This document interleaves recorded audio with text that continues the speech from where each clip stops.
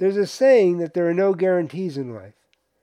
While that may be true, there probably should be warranties, because some lives will break down over time, usually due to situational changes or stress.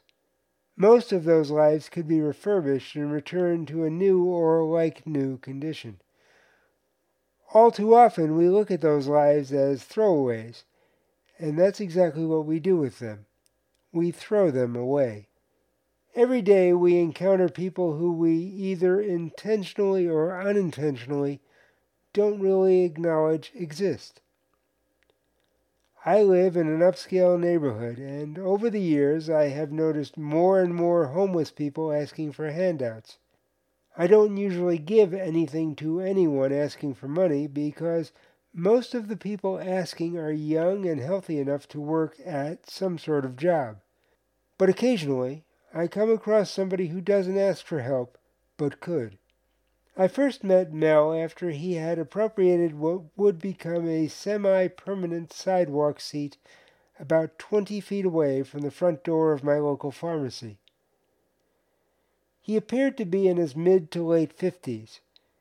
His clothes were old and tattered, and his hair and beard were much longer than would be considered comfortable on a day that had become stuck past the century mark since shortly after sunrise.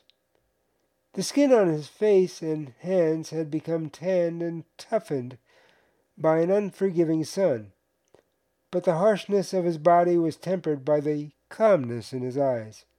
Still, I might have moved right past him had it not been for a couple of qualities that made him stand out. For one, he was soft-spoken, but it was the other quality that set him apart from the crowd. You see, he never asked for anything. I never saw him rant or rave or ask for money. He was always respectful to those who walked past him. Occasionally he would offer to watch the cars of people who were heading into the store. The cars didn't need watching, but it was his way of providing a service and feeling useful to a society that had little use for him. More often than not, those same people would exit the store with a cool drink or a packaged snack. He would refuse, and then, after some gentle prodding, accept. He was always grateful. It was the repetitive dance of someone in need, but someone who didn't want to appear needy. It was on one of those hot and less than humid days that I decided to do more than just hand him a bottled water and a package of cookies, followed by "Have a nice day," as I moved on. On this particular day, I decided to get to know a little something more about Mel. I introduced myself, and in the course of our brief conversation, mentioned that I was a writer. It turned out that he loved to read. His favorite reading material was anything by Mark Twain and the Bible. I must confess that he could quote both in more detail than I was able to, and those calm eyes came alive as he did.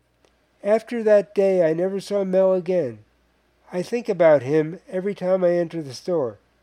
I imagine that he had hopes and dreams, family and friends, and a roof over his head before something changed and he ended up on the sidewalk in front of a drugstore.